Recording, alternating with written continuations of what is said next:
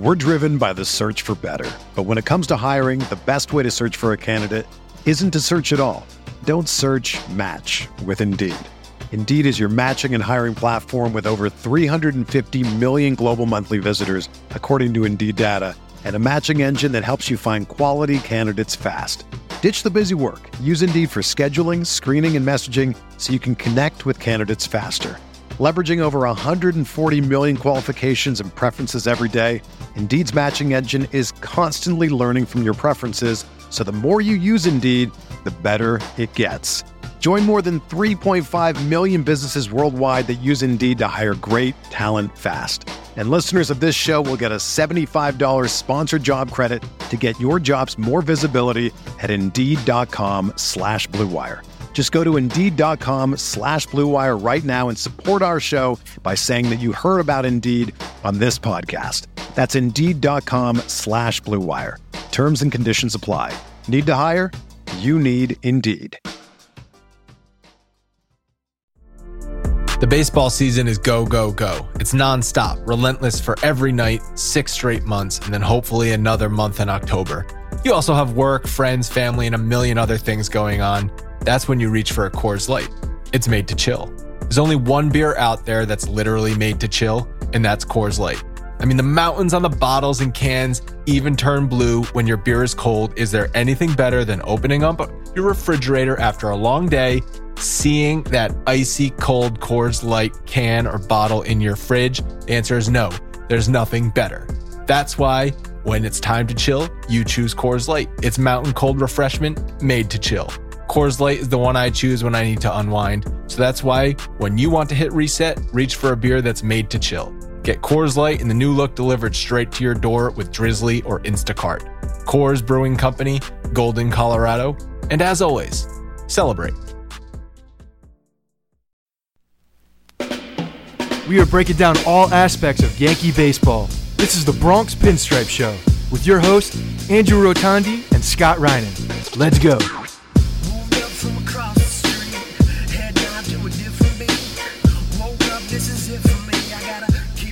What's up, everyone? Welcome to the Bronx Pinstripe Show, episode 334. Memorial Day, everybody. Hope you're enjoying your holiday. Yankees are playing a day baseball game today. Scott, I don't know about you. I'm sunburned. I went into summer a little bit too eager. Went out and played a round of golf with my dad yesterday, and I was like, sunscreen. Screw sunscreen. Who needs that? Didn't. This is such a rookie move. You've Sun been alive 1, for, Andrew 0. You know, when you became a 30-year-old, you're supposed to all of a sudden be an adult and actually know that sunscreen's a real thing that you need to get older. You should know what happens these days. You know what the problem is? Leanne is away this weekend. So you're worthless. So those kind of things are just over my head. Although my mom's here, she should be helping out. I don't know. Yeah, where was she? Where was Mom? I was sunscreen. She yelled at you afterwards. She definitely gave you a lecture. And you know what's the worst is? I don't know if you've ever had this. The top of my foot got sunburned. It wasn't from golfing. I was wearing golf shoes. But then we went to we were just outside on the deck, and I was wearing sandals, and I just got a wicked sunburn on the top of my foot. You can't say wicked just because you're in Rhode Island. Let's slow down on the wicked.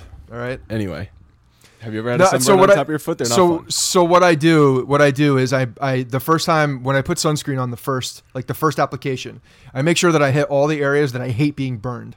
So the top of my legs, like my knees, I hate that. It's the worst because that's where the shorts hit the next day. Can't stand that. My neck can't stand that. And then the top of my feet because I cannot stand having my feet burned. So so I don't get burned there because I don't like those spots. So I make sure I do them first. You're a self-proclaimed medical expert, as you talk out of your ass on this podcast many, many times about. I've had many people reach out and agree with me. Various Yankees injuries. Is it possible to get a cold, like a head cold, from being sunburned? Because I think that happened to me. I think your body is probably just having a struggle right now and down, potentially shutting down, and the cold is just the first sign of that. Yeah. So with my expertise. I think you probably just need some water and sleep. That's probably true. Yeah. I don't even think you need an IL visit. I think you're just going to be fine the next day. Some fluids and a little bit of sleep. Maybe some aloe. Tell you what, I have applied Ella. Tell you what, I have a new appreciation for Jacoby Ellsbury. That man's been through a lot. I know the body breaks down after 30.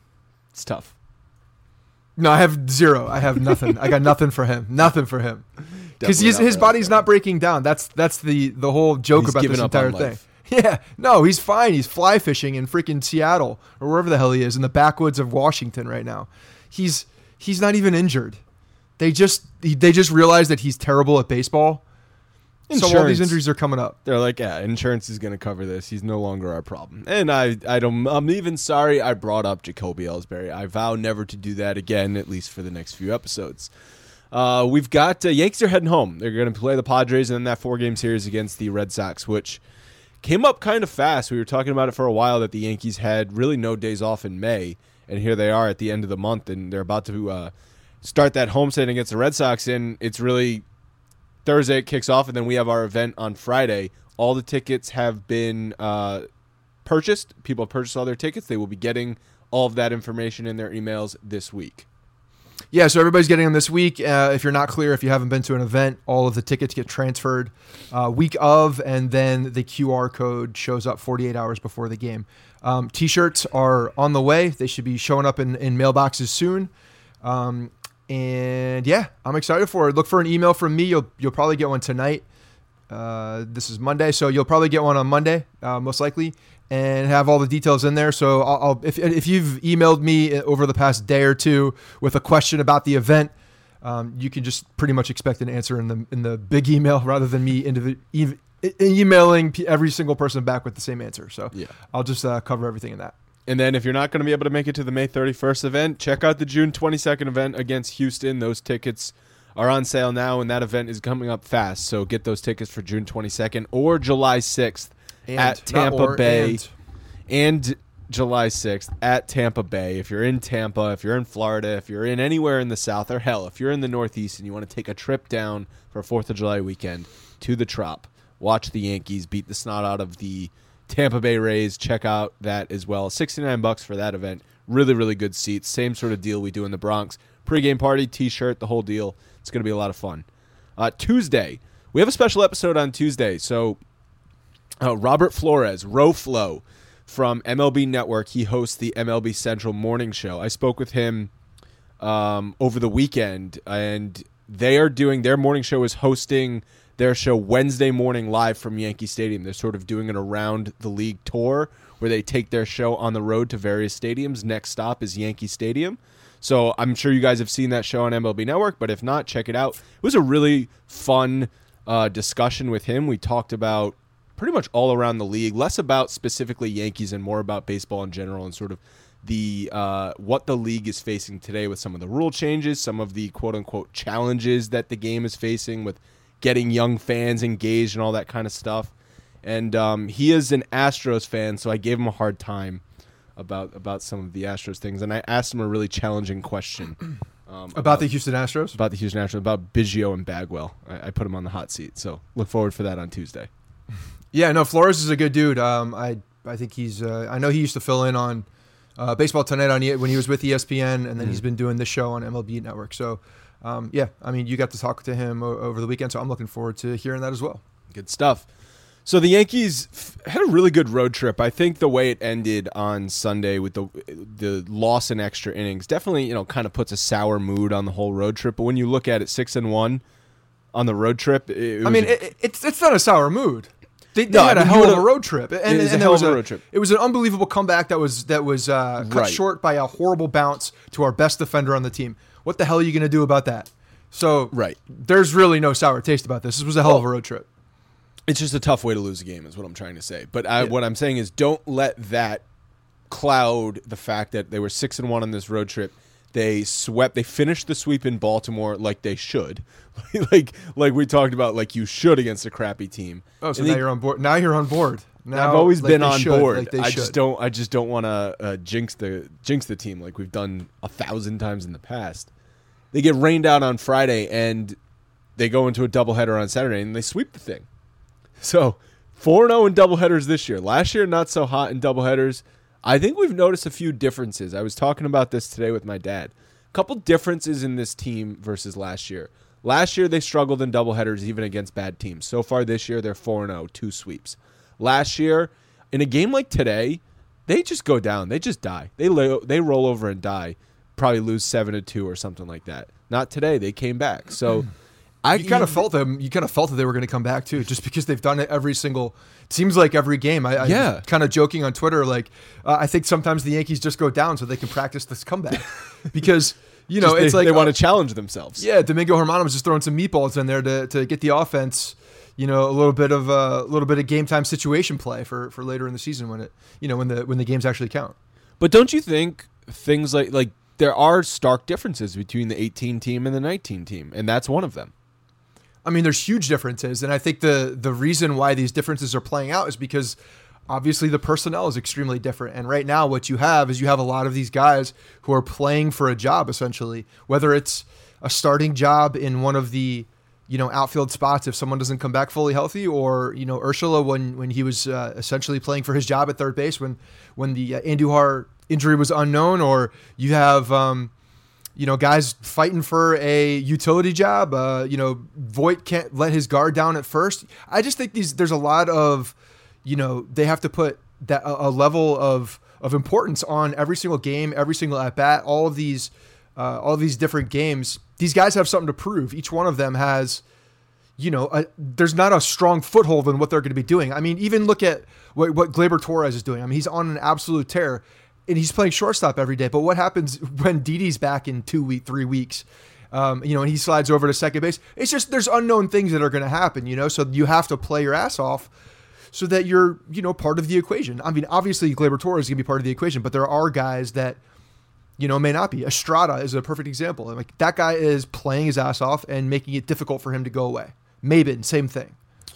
Yeah, Maben had a really good weekend. I think the team is feeding off one another, and they believe they can come back even without because no one would logically look at the roster last year and the roster this year and say, oh, last year's team can't come back. They should be able to come back in any game. They've got so much power up and down the lineup. All you have to do is get a couple guys on base, and then one swing can change the game.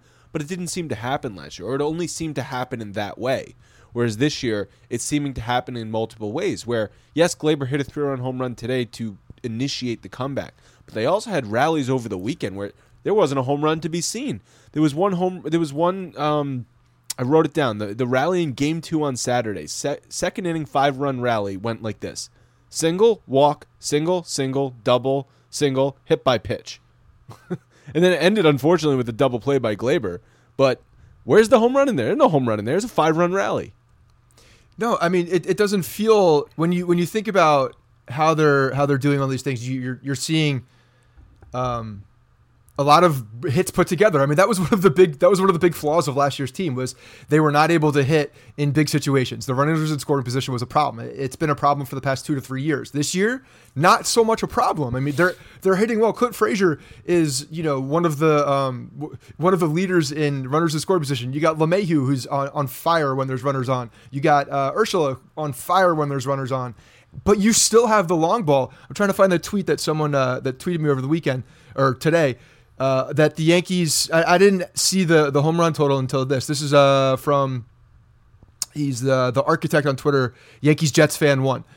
So he said to me that this year's team has hit 81 home runs after 51 games. Last year, 84 home runs after 51 games. Would you have guessed that? Because I wouldn't have. No. I would have guessed it, maybe not significantly lower, but certainly lower than 3 off that pace, because one of the biggest differences that's happening currently is that they're also getting the hit with runners in scoring position. So it's not just the long ball that's saving them. Whereas last year, those 84 home runs, that was saving their ass in a lot of situations, and really not much else was happening when the guys were, in position to score. Well, for those home run totals, we can thank the Orioles pitching. I mean, it's absolutely true. We can thank Gleyber Torres for going on absolute, unbelievable streaks, and Sanchez and Voit. So it was funny back in that Thursday game, the final game of the Baltimore series. Bundy was shutting him down, and then in the 5th inning, Frazier gets him on the board with the home run, and he had been really struggling. Yeah. So it's another guy who was snapped out of his funk thanks to the crappy Baltimore pitching. and the Yankees ended up taking the lead in that game, and then there was a meltdown. Holder was used for a second inning, forgot how to pitch, a couple walks, gives up a single, and then Canely comes in and gives up a 3-run bomb, and you're like, are the Orioles going to take this game? Are they going to just steal this game, last game of the series? The Yankees going to sort of walk out of Baltimore asleep? But no, the Orioles gifted it right back to you. Here it is, Yankees on a silver platter. Let us walk in a run with the bases loaded. Thank you very much. I mean, it was a good at-bat by Aaron Hicks. But it's classic Baltimore Orioles. I mean, absolutely come on. Classic. How incompetent Absolutely. can you be? Have some pride in yourselves. It was perfect. I mean, I didn't really even want to get the hit to end it. I kind of wanted it to be a wild pitch or something like that. Yeah, because they deserved it. You know, like when you go 2-17 against the team, you deserve it. You deserve losses like that. So that is still thankfully, because I really thought I was in trouble when I saw all those kids there in the pregame and they were all loud and it was like weather day or whatever the hell they were doing there. They're basically trying to brainwash these kids into being Orioles fans. They had like 10,000 kids there at the stadium. Mm-hmm. I'm like, damn, that's a bad omen. They were there like 2 hours before the game, cheering, getting loud. I was like, there's actually people in the stands hopped up now. on counting candy. Yeah. So I had a bad feeling going into that game. Like maybe this is the one that we potentially lose. And I'm like, no, what am I thinking? Well, it's also a game that you're looking, how is Tanaka going to do after that shin injury? And yeah, I don't even want to call unknown. it an injury because he didn't miss a start. But I think it was a question. If he had gone out there and struggled, and they could have blamed it on his shin, and I think most people would have been like, okay, that's understandable. Or could have said, why is he starting? Then why didn't we just give him some more rest? Because Right. there's nobody else. Yeah, there's nobody else to so pitch. it's becoming so thin. Yeah, We're gonna it really talk is becoming thin. the rotation and what they're going to do over the next week or two before they get some more guys back. But I really thought a big moment in that game on Thursday was Tanaka in the second inning loaded the bases and only gave up one run. I think it could have really gotten out of hand for him, not just the game itself, but for him in his start could have gotten really out of hand there. No, absolutely. He stopped the bleeding in that particular case. And when you blow the bases and you're playing the Orioles and only want to come across, that's a huge win because you know your team's going to score runs.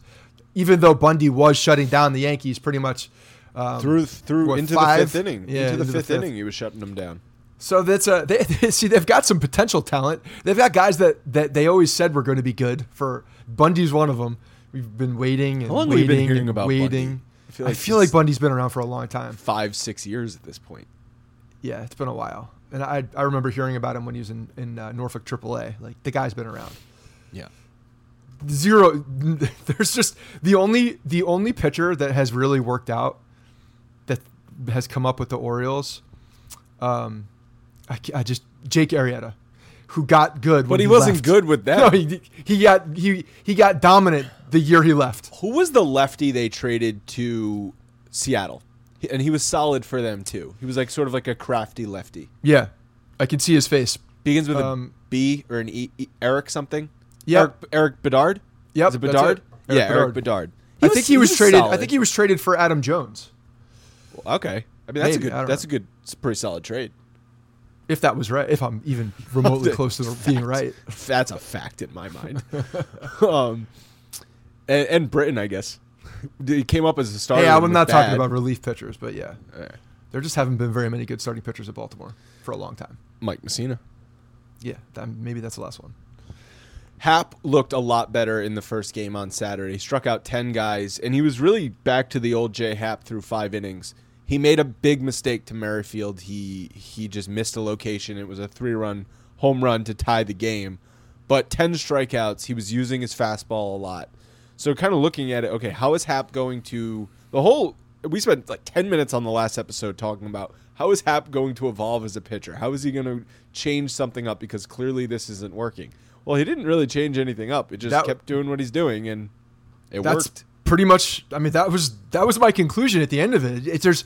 You can't reinvent yourself in the middle of a season like this as a guy who doesn't have diminished stuff. Like we were talking about how you brought up CeCe or Pettit. Well, they had diminished stuff. Their fastball velocity was down. They couldn't do the same things they did earlier in their career, and they had to come up with a different pitch to be able to get guys out. Happ's not that. That's not what's happening right now. His fastball still has velocity on it. The velocity that he's had pretty much the majority of his career, But he just hasn't been throwing strikes. And when you're not working with your number one pitch and it's going over the plate, then you have problems, especially if it's a fastball. So he just he was mixing the 2-seam in, maybe it was a little bit more frequently, but he was spotting that 4-seam fastball. And if he's spotting the 4-seam fastball, he's going to be effective. So I don't know if there was any kind of a mechanical change or just some kind of a mental approach and the way that they attacked, or a pace or something like that. Like, to me, it's probably something very small and relatively insignificant to most people when they're thinking or seeing him.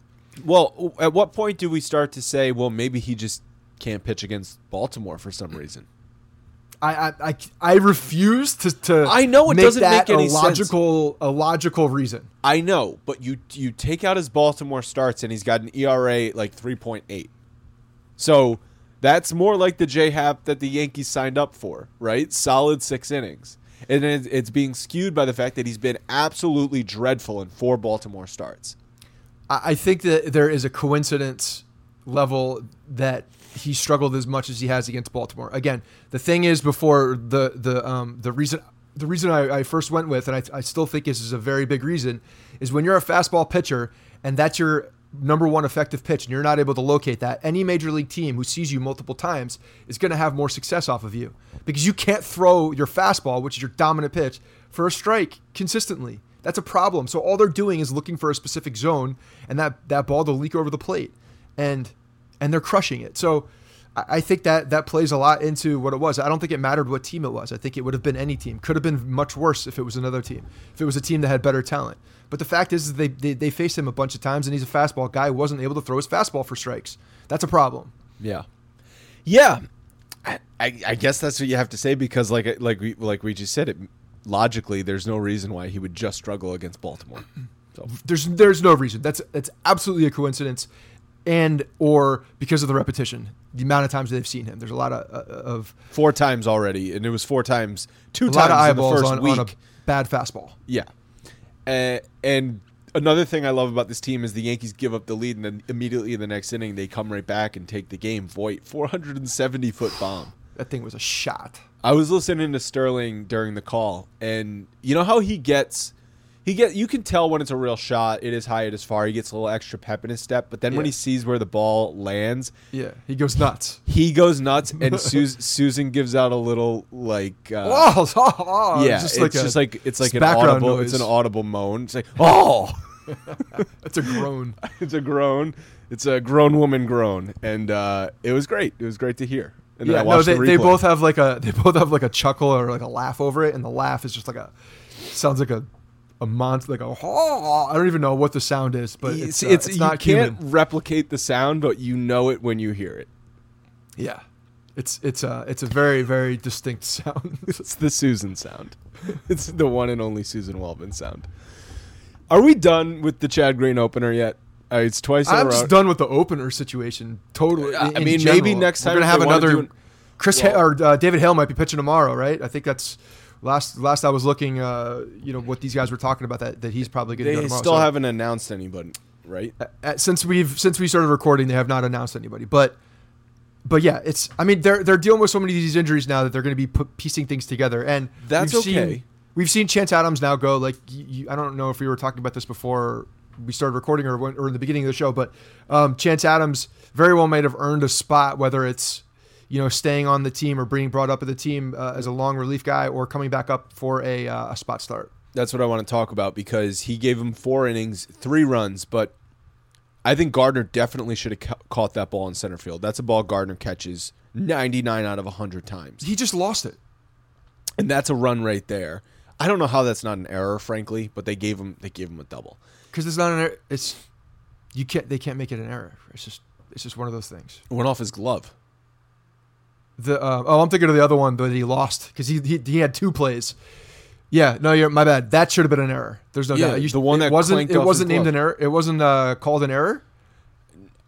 No, because all of Adams' runs were earned. Yeah, no, that makes no sense. Maybe just because of the distance he ran, but no, he definitely catches that ball. I mean, it could also be a home scoring situation where the home scorer is just generous to the home team. No, because there were 2 situations with Gardner, and the second one was he just lost the ball in the sky.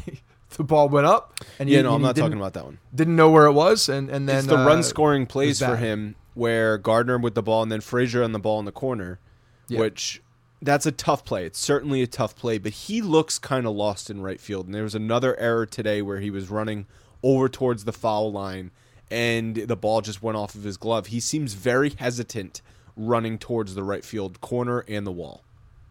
Well, I think a lot of it does have to play with the fact that the Kansas City Stadium, whatever the hell it's called now, David Cohn called it like 5 things on the broadcast the other day. Kauffman Stadium, Royals Stadium at Kauffman Field, whatever the hell it's called. But it's a big outfield and it's got a lot of distance to cover, both left, right, center. It's just a big outfield. So Frazier definitely looked uncomfortable. Definitely looked like on that ball going back to the wall in the right corner, you could tell that he didn't know where the wall was and he was feeling for it. Whereas he could have, run to the ball 7 or 8 feet from the wall. Yeah, he was a good amount away. He had room to make the play. He just again was not aware of the field, the surroundings. But we saw it at Yankee Stadium too, going into the corner and towards the right center field wall. Maybe some of it is a little bit of hesitancy with him and the head injury that he doesn't want to take a big spill. But he also doesn't look as good in right field as he does in left. Not that he's a tremendous left fielder, but he does look a lot more instinctual in left field than he does in right field. I mean, I think he's looked pretty bad everywhere so far this year. He just has not. He doesn't look like he has instincts for the outfield right now. He's got and the other thing is the communication, because there was another play today where he was going out and LeMahieu was playing second. And there was a miscommunication, and Frazier should have caught the ball. Should have been his ball the whole way. Should have just called it and run to the ball because it's your ball. And he didn't. And then he made a little diving catch thing at the end and caught it, thankfully. But it was just one of those situations where the communication wasn't there. He should have taken control of that situation, and he didn't. Why do you think? And then the next play, I think it was the next play or the next inning. I think it was in the same inning actually. LeMahieu's like halfway to center field, just like, I got this, like screaming, like Clint, I got it, and then catches the ball. So. Why do you think they're playing Frazier in right a lot and Maben in left field, at least over the weekend? Yeah, I don't know. I think they're trying to get Clint more outfield experience, I think, in the different spots, because it's going to be, if he can only play left field, then it's going to be harder to keep him on the team. Not when you look at what he's doing at the plate with his bat, it's near impossible to get rid of him, to send him down, in my opinion. Well, it depends. If you got a full outfield healthy, do you want Frazier as the backup outfielder, or do you want Maben? Because what are you looking for then out of a fourth? Really, in that case, it would be a 4th and a half outfielder, because if you have Stanton, Judge, Hicks, and Gardner all healthy, yes, there's a DH in there, but Gardner's really the next outfielder up. I mean, he would be a fourth. I mean, we've had Hicks even last year when we've had a rotation of 5 guys and they all play. So I think that there's plenty of. I think that there's room for. I have to look at what it's so right now. Like there are so many people coming back jumbled in my and head. Knowing what is there now and like who the 25th man is today and not tomorrow. But there's going to be a coming up to the trade. The All-Star break right before it, most likely. There's going to be a lot of decisions if everybody does come back, because it seems like they're all kind of circling around this All-Star break. Like end of June is when we're looking at a lot of these guys potentially coming back, or maybe just after the All-Star break. But yeah, it's going to be interesting to see how they mix and match, and if they keep another bullpen guy, or if they're taking another utility fielder, someone who can play Estrada now can play. He's played the outfield in the past. Can he play it as well or better than Frazier? Well, that's the thing. I think you're right that they're trying to get Frazier more experience and testing him in different spots to see what they can get out of him. Yeah. He hasn't looked good, but he is hitting pretty well, but so is Maben. And I would never say, you have to keep Cameron Maben over Clint Frazier. But they need to decide at a certain point, what does this roster need? And is Clint Frazier, who's shaky in the outfield, helping them off the bench in that situation? I don't know if he is.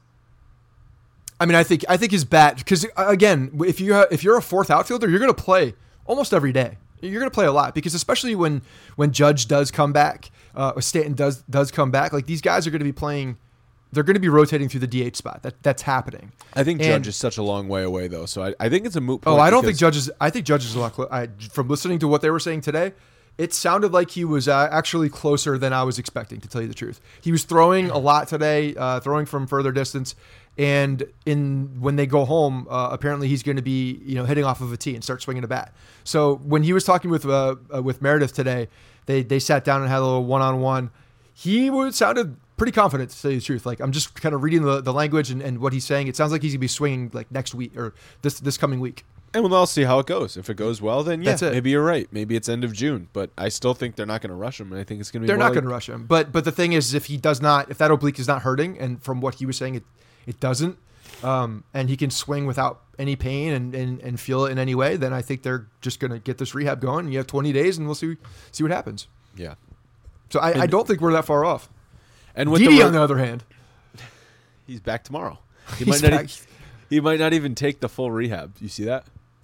For Scranton, yeah, he's getting pushed up to Scranton at some point. Right, but he might not even need take the full rehab. No. It might not take him the full time. No, it won't take him the full time. He's Didi Gregorius. He's a fucking knight. Rotation, like we were talking about. So CeCe's having his knee drained. He's going to miss at least one start. Could be more. Paxton, 3 weeks max. Remember 3 weeks max? Do you know what the date was on 3 weeks max? May 25th. We're recording, it's May 26th. So now as you are listening to this, it's May 27th. What happened to 3 weeks max, Scott? We shit on that three weeks max as soon as they said it. Yep. As soon as they said it, I'm like, why are you doing that? This is a guy that has injury history, doesn't heal well. He has no Didi Gregorius in the healing part, or much less anything else in life. Who knows? I mean, who the hell is? Well, it might not be that far away, but I think the 3 weeks max just was a stupid statement. Why? I don't know. And we said it at the time. So right now they're without Sabathia and without Paxton, which is why I think you could see Chance Adams getting a start or more time with an opener situation. If they do another opener, I don't want to see Chad Green open again. They've tried it twice. Let's try someone else next time. Cortez also looked good today. Cortez looked really good today, and then came out in a big inning which was madness. Madness. Why they brought him out after they tied the game, and it worked, and then they bring in Holder with arrested Britton, arrested Otto, and Canely. They could all have pitched. And they didn't choose to go to any of those guys. So when I saw him come back out, I was like, oh, okay, getting greedy here. This guy, I mean, he looked good against the Royals. He was mixing it up quite a bit, and they were not getting any good contact off of him. So why not throw him out there again? I'm fine bringing him back out. Like that wasn't the problem for me. I was not fine with it. But then he got 2 strikes, because I'm not looking at names. I'm looking at what they're doing. I don't even look at names anymore, because it doesn't matter, because everybody's playing well. So when you're out there and you get the first 2 guys, you're like, okay, here we go. Still fooling guys, still going. Then there's a single. You're like, okay, let's give him one more at bat. Another single. Up. Like, no one was warming up. This is when I'm having someone warm, ready to go. So first sign of trouble. Warm already. Yeah. Oh no, absolutely. First sign of trouble, ready to go. But that was not the case. But he did get out of it. So. He got out of it. Yeah. And Holder, let's be real, should not have given up the game there. It was a bad hop. It was a bad hop. I mean, it was a terrible hop. Gio Urshela almost got his head knocked off because the ball popped up, and it was just an unfortunate bounce. What are you gonna do about that? That's baseball, Susan. You move on. You gotta love the fight. You love the comeback that they made, because especially with Aaron Hicks doing it. Like, I love seeing Aaron Hicks locked in, and just a rip single going the other way and scoring 2. It was a great 9th inning. They fought back from a really, really bad Herman start, worst of the season. He gave up 4 bombs, 4 home runs. Right. A lot of missed locations. The big 3-run homer was to Maldonado, hanging curveball in the middle of the plate. Yeah, that was the first one. Yeah, first one. Yeah. That was a meatball. He let up a couple more back to back that you could tell were just a frustrate. It was like a Sonny Gray special. The next pitch is gone. But we sort of started to see that last start out against Baltimore, where he pitched 5 innings, didn't look great, but it was a blowout win, so they got him out of the game in a relatively early manner. Now today, 5 innings, 9 hits, 7 runs, 4 homers allowed. Is he starting to run out of gas? Are we starting to see a little bit of a regression? Is this just a guy in his first really major league action having to now figure something out as he goes? I think there's a potential of all of the above. The above, yeah. Yeah, because it's a guy that needed to take that next step and getting deeper into games. We're seeing that he's going to be throwing more. He's throwing more consistently in the major leagues than he ever has from the same position. I mean, he's come in relief in the past, but now he is a starting pitcher in a major role on this team. So he's got a little bit of weight on his shoulders, especially now too with with CC down, with Paxton down. Like, they're relying on him. So I think when you're coming out and he's not as sharp on certain days, he's got to deal with that, and he's got to learn to deal with that. So yeah, there's a potential for all of the above. I mean, you can't expect a guy to just have it every single day. Now what we want to see is how he bounces back from this. I think that's going to be the next telling thing on the Domingo Germán progression as a major league pitcher. And I think we've seen so much of it, and he's made good adjustments. So, unless there is some kind of a fatigue thing or some kind of a tiredness or a mechanical issue, you expect him to make an adjustment and fight back. And he's, I think, in line to pitch the Friday night game we're at. Perfect. Right? That's good. 5 days? Is it? Yeah, I haven't done the math. It's a lot of math to do. Monday, in my head Tuesday, right now. Wednesday, Thursday, Friday. Sweet. I would love to see Germán that day. That'd be great. So I think with the rotation how it is, with Sabathia out and then Germán possibly starting to hit a little bit of a speed bump, it's key. They need to start getting guys back and healthy in that rotation.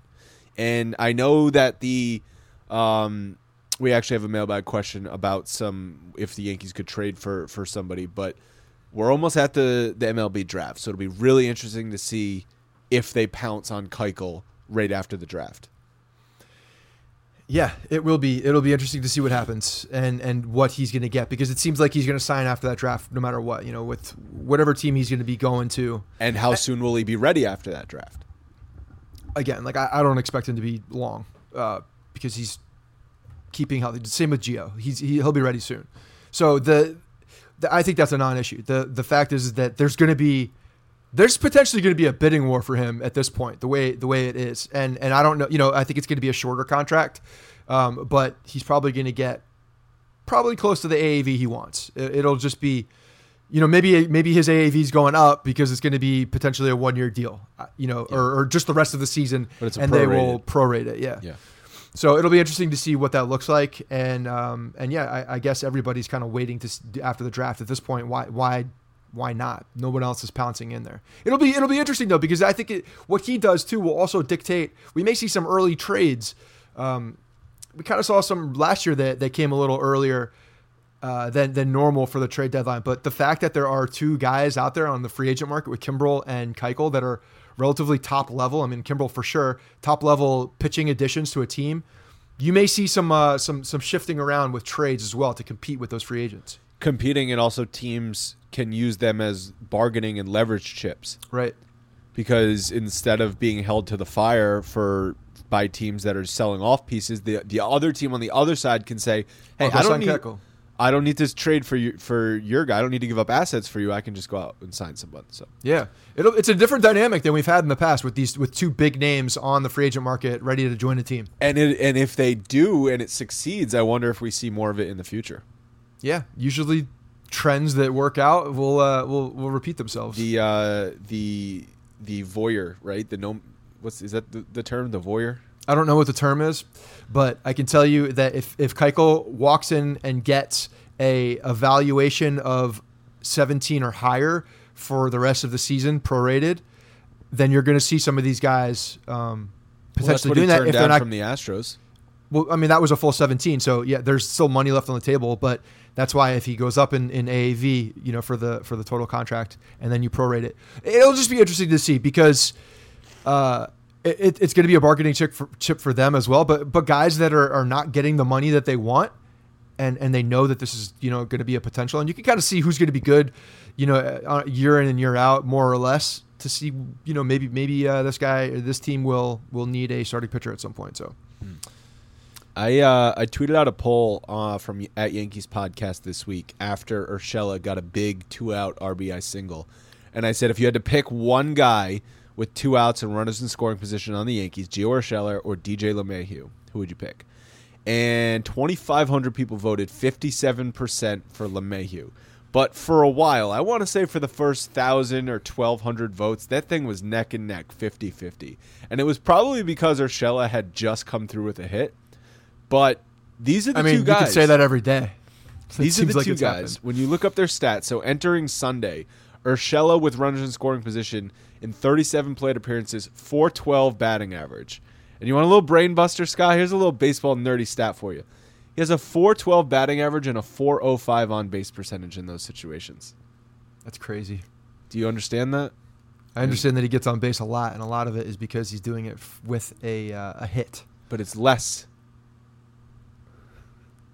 It's less. So his the batting on-base average percentage is lower than his batting average. Yeah. Okay. Do you know why?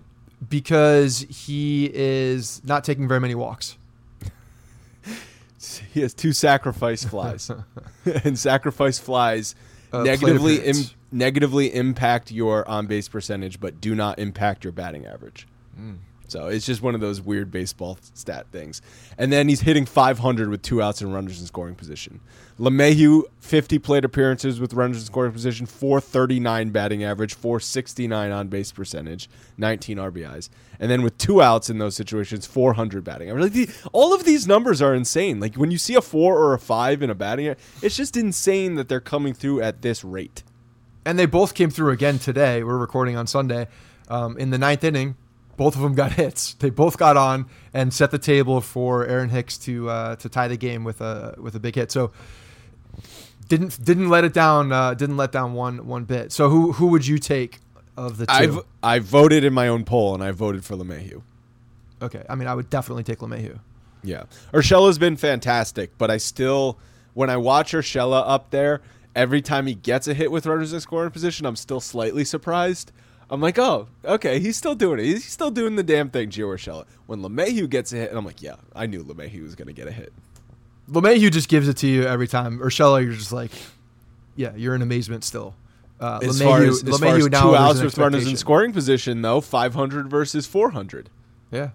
Although more plate appearances for LeMahieu in those situations. LeMahieu's just the consummate pro. The at-bat quality for both of them in those clutch spots are just of the highest level. And today with Urshela's hit, I mean, LeMahieu was a no-doubter, just ripped a single. But Urshela, it was a hell of a piece of hitting and, snuck it past the second baseman. It's just a good piece of hitting, man. It's just the guy has turned into a disciplined batter who can cover the entire plate and hit some bad balls, too. I mean, we're seeing him, go out of the strike zone and hit balls for, that find some green. So he just continues to impress and amaze. You excited for this San Diego Padres, the whale's vagina? I can't say that I'm excited for like the Padres specifically.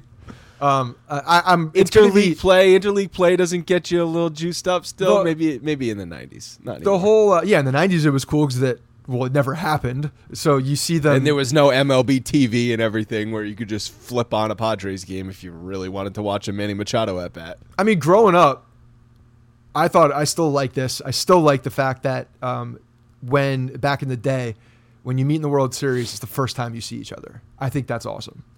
See, I wasn't old enough to actually witness that. Yeah, by the time I did, and it was fun. Really old enough to watch baseball. Interleague I don't remember what year did they start that.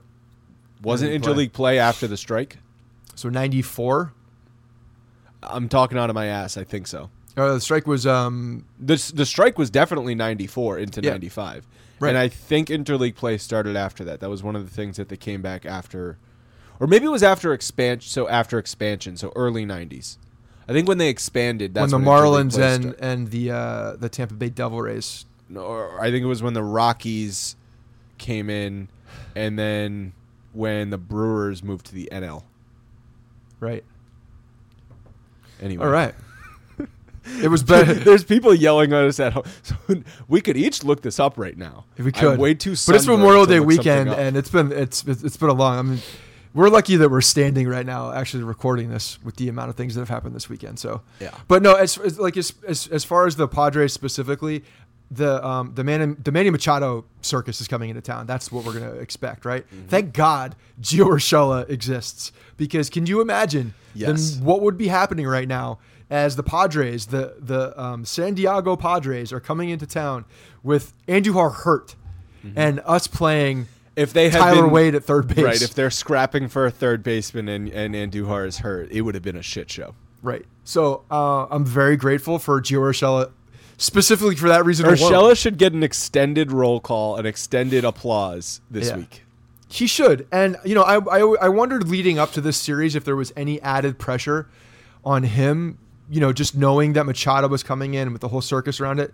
But I really don't think so, because, when Andujar went down for the surgery and he ended up, getting the surgery, it was Gio Urshela was never part of that whole mix. He didn't even exist in this conversation. So he's just the new guy that showed up and started dominating, and he doesn't care about the old names. Interleague play started in 1997. Okay. We weren't far off. The Padres are having an okay year. They're second in their division, 3 games over 500, but they have a -10 run differential. I think it's interesting, and I actually kind of talked about this with Robert Flores, Roflo, on the episode tomorrow, but they scratched Paddock, who's their best pitcher, young pitcher. He's been compared to Roger Clemens in certain instances. He was supposed to start Sunday against Toronto. They moved him to Wednesday against the Yankees.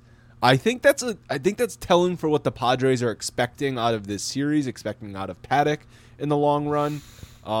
You move your young stud to the bright lights of Yankee Stadium.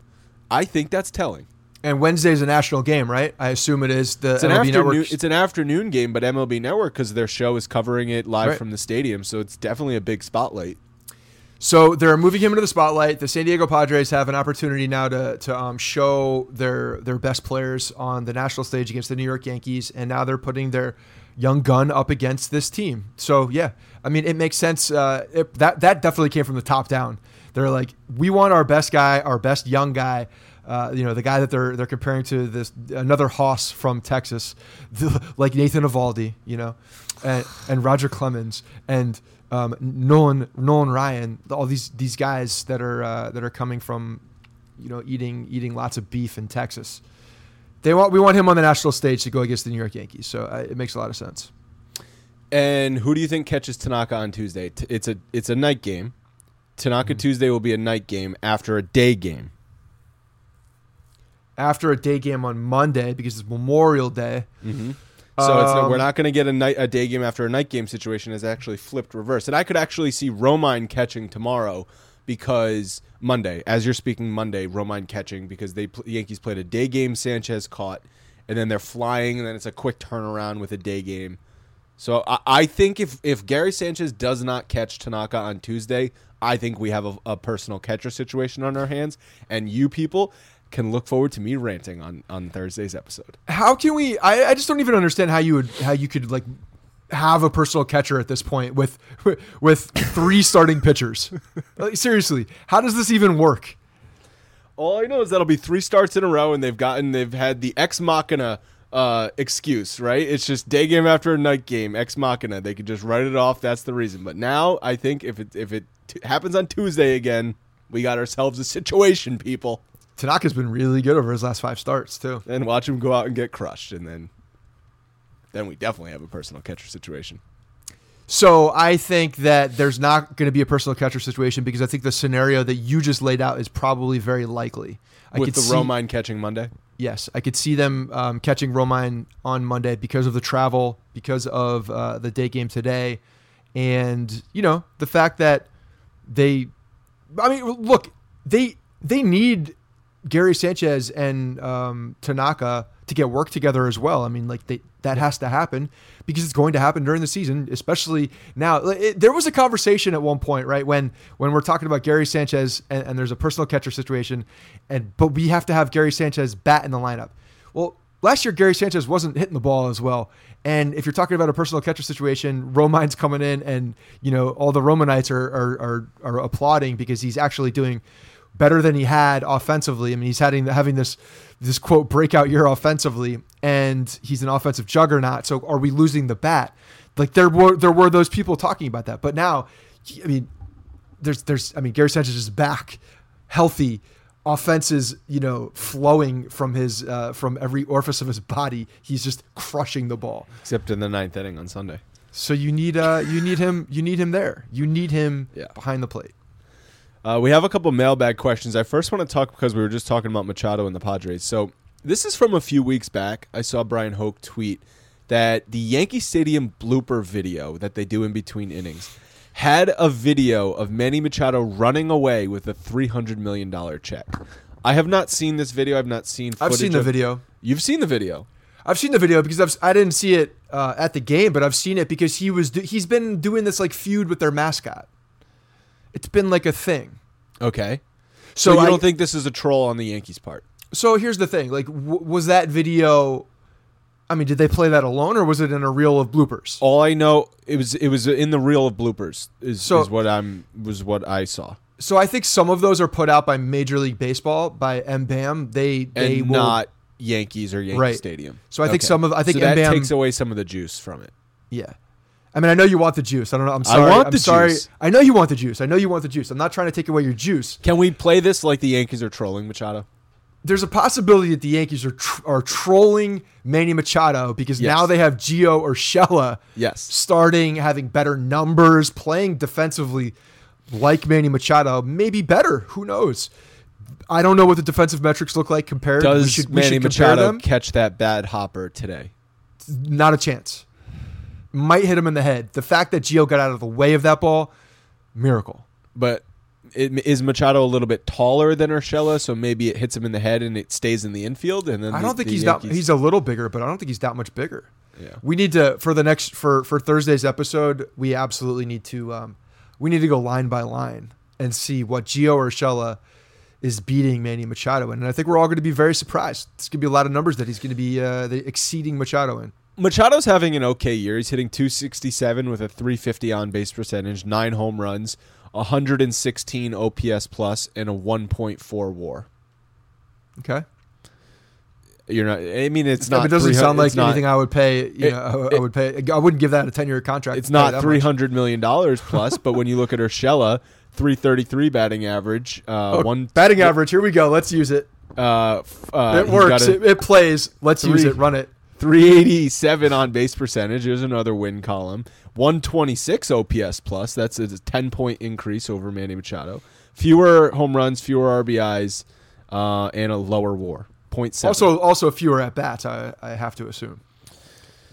Yeah. I mean, Machado's. They've both been pretty much everyday players, though.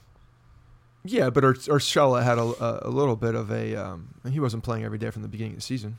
Another tidbit from inside the Yankee Empire, which I finished towards the end. They sort of did a post with us. They did a sit down with Brian Cashman about 2 weeks after the season ended, and one of the topics was Machado and Harper, and they were very cryptic about Cashman's opinion on Machado and Harper.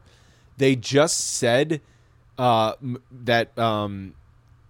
One of the quotes was, "I don't like his antics," but they wouldn't say who he was talking about. I bet he's talking about Bryce Harper. Okay, because I don't think Machado has antics. But this was during the World Series that they were talking to him, so it was. I don't think it matters. I don't think that matters.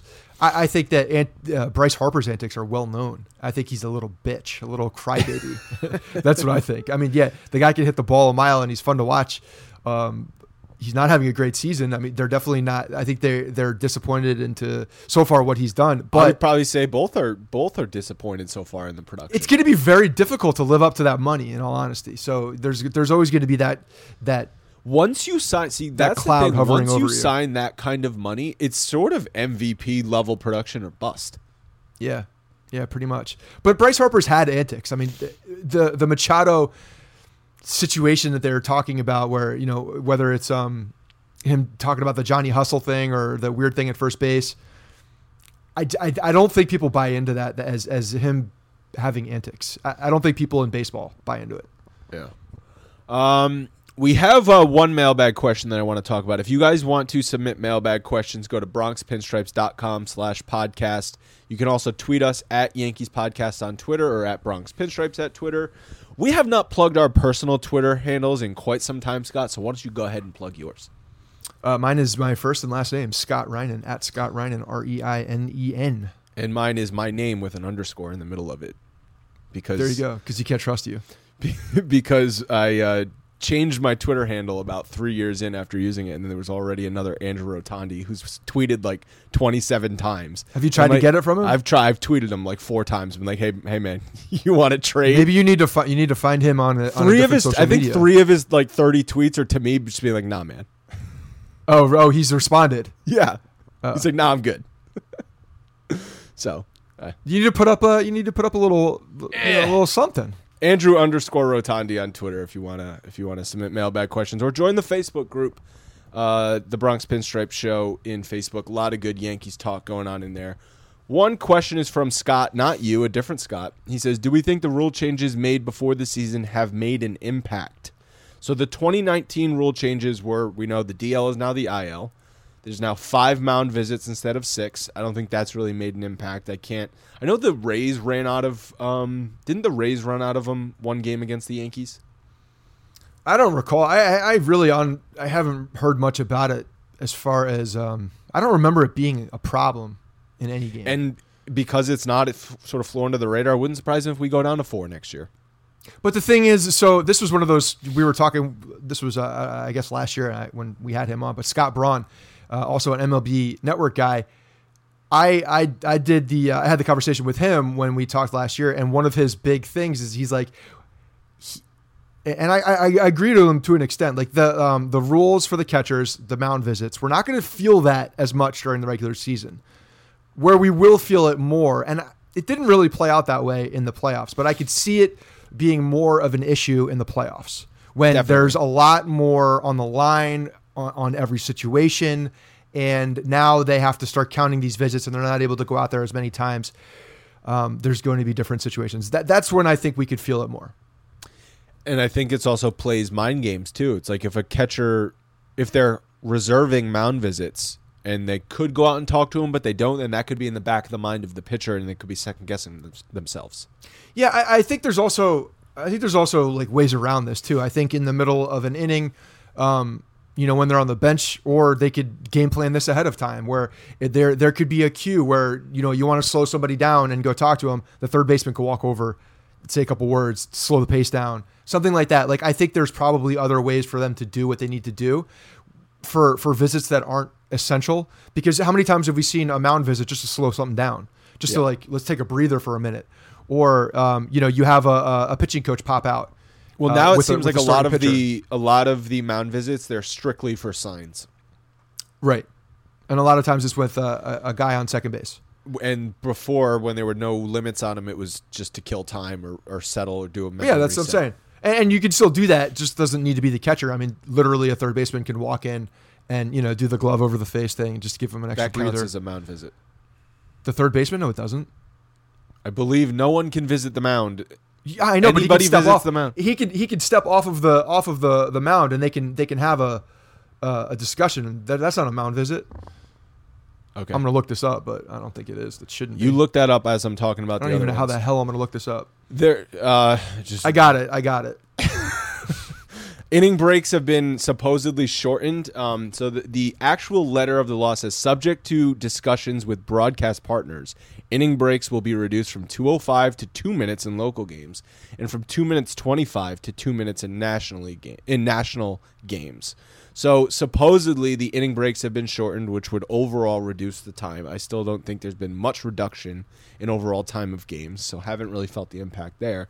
And then this next and final rule, we won't really notice until later in the season, and that's that there's only one trade deadline now. The waiver trade period is eliminated. It's just July 31st trade deadline. I think that's a big deal. I think that's gonna play into what we saw with the or what we're seeing now with the free agents too left on. I think this whole this whole trade deadline this year in 2019 is gonna feel different, I think, than we have seen it in years past, because we're not gonna see those waiver moves. We're not gonna see we're gonna see the Justin Verlander last minute on midnight on the August deadline. Yeah. No, it's dumb. It's a ridiculous. I'm glad that they did this. I think this needs to happen. I think that they need to impose a deadline in the offseason. It's kind of confusing too, I think right? It's going to come too. It was confusing. There's a trade deadline, but you can acquire players after the trade deadline. Like, what are we doing here? Yeah, you just got to do it under stupid MLB loophole rules. Yeah. So yeah, absolutely. There's definitely I think that's a good adjustment to the game. Again, like I said, I think they're going to do it in the offseason too, just to make sure that they can move things along, and that they want to avoid. They don't want Dallas Keuchel and Craig Kimbrell to be sitting on the sidelines right now. They want those guys to be out with a team playing baseball. That MLB doesn't win when those guys are sitting on the couch. That's a black mark on baseball. If absolutely. Kimbrell and Keuchel don't play baseball this year.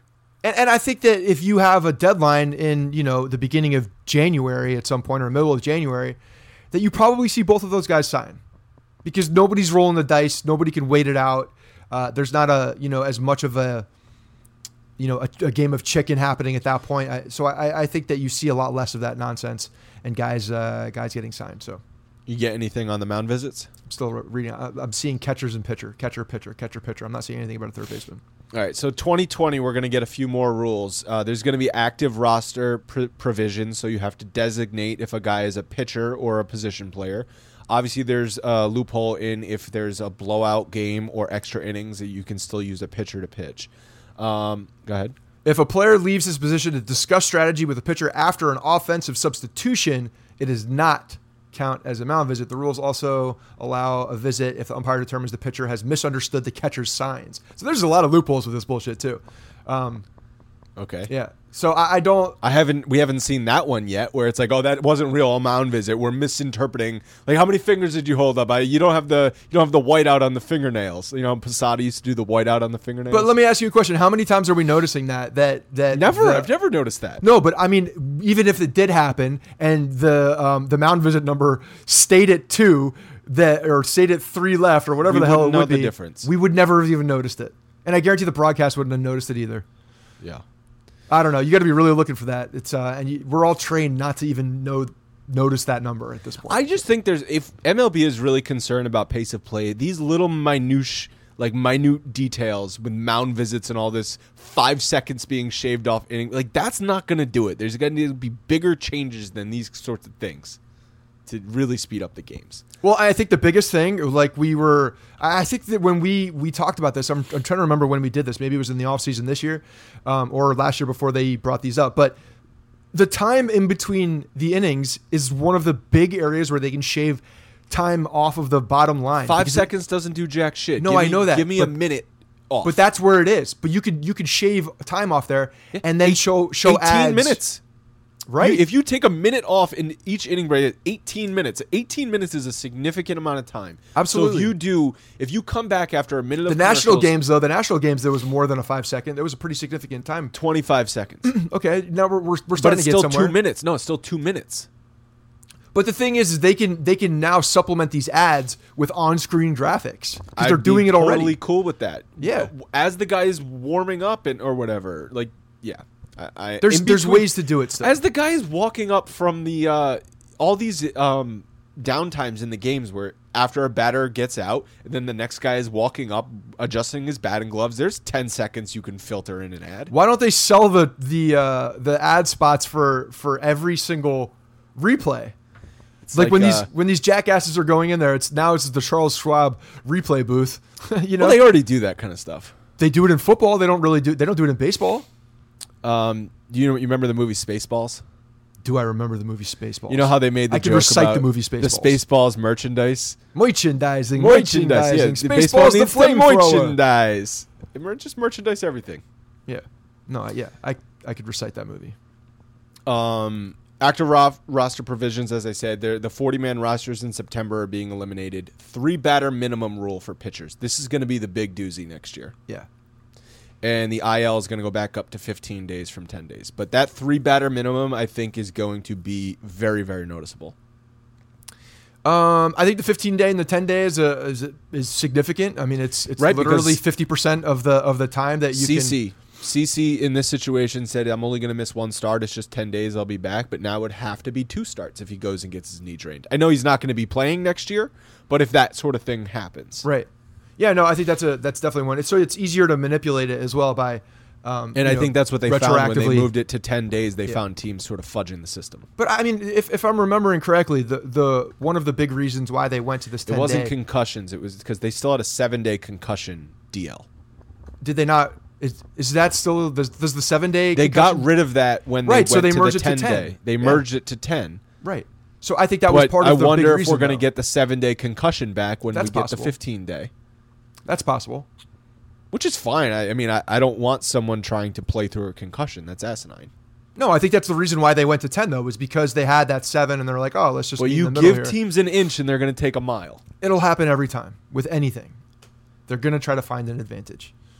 Yeah. But no, I got no problems with that. I think so. They sort of did a soft launch on these rules in 2019 before the hard launch in 2020. Yeah. No, the 3 batters is the big thing. That's going to be a huge difference. And September call-ups being eliminated. Yeah. But the 3 batters, I guess it feels more than it is, because I know we've looked at the numbers in the past. Yeah, and it doesn't affect. Scenarios. I mean, a lot of pitchers don't pitch 1 or 2 batters, but I think. But they're also they can end the inning, right? They can still inning. end the inning. Yes. So there's that. So it'll feel different. I'm cool with that. Yeah. But like the Rays are constantly making pitching changes in the middle of innings, so those will be reduced. The Yankees have a bunch of 1-inning guys. It's not going to affect the Yankees much. It's going to affect more other teams that the Yankees are playing. The Yankees have very specific. Well, who knows with Boone? I mean, maybe these 1-inning guys are 2-inning guys. You know, maybe he feels really good about. Maybe some nerd is telling him that the fastball was moving at a significant velocity with the spin rate. So then we're going to keep him in for another inning because I think it will play over the next 3 batters. It's a good nerd voice, Scott. Thanks. All right, that's going to do it for this episode. Like I said, special episode on Tuesday as you guys are heading back to work from the long weekend. Check it out with Robert Flores. It was a lot of fun to talk to him and check out his show on MLB Central's 10 a.m. Wednesday live from the stadium. Scott, any last words? If David Hill is starting the game on Monday against the San Diego Padres, I think he should buzz Manny Machado first at bat. Because if we lose David Hale to suspension, who gives a rat's who really ass? cares? Let's throw up and in. Let's get this thing going. You want to bring on the circus? Let's bring on the circus, baby. Those are some hell of a last words, Scott. I love it. We'll talk to you guys Thursday. Hey guys, thanks for listening to the Bronx Pinstripe Show. Make sure you find us on iTunes and subscribe so you can get all new episodes directly onto your phone.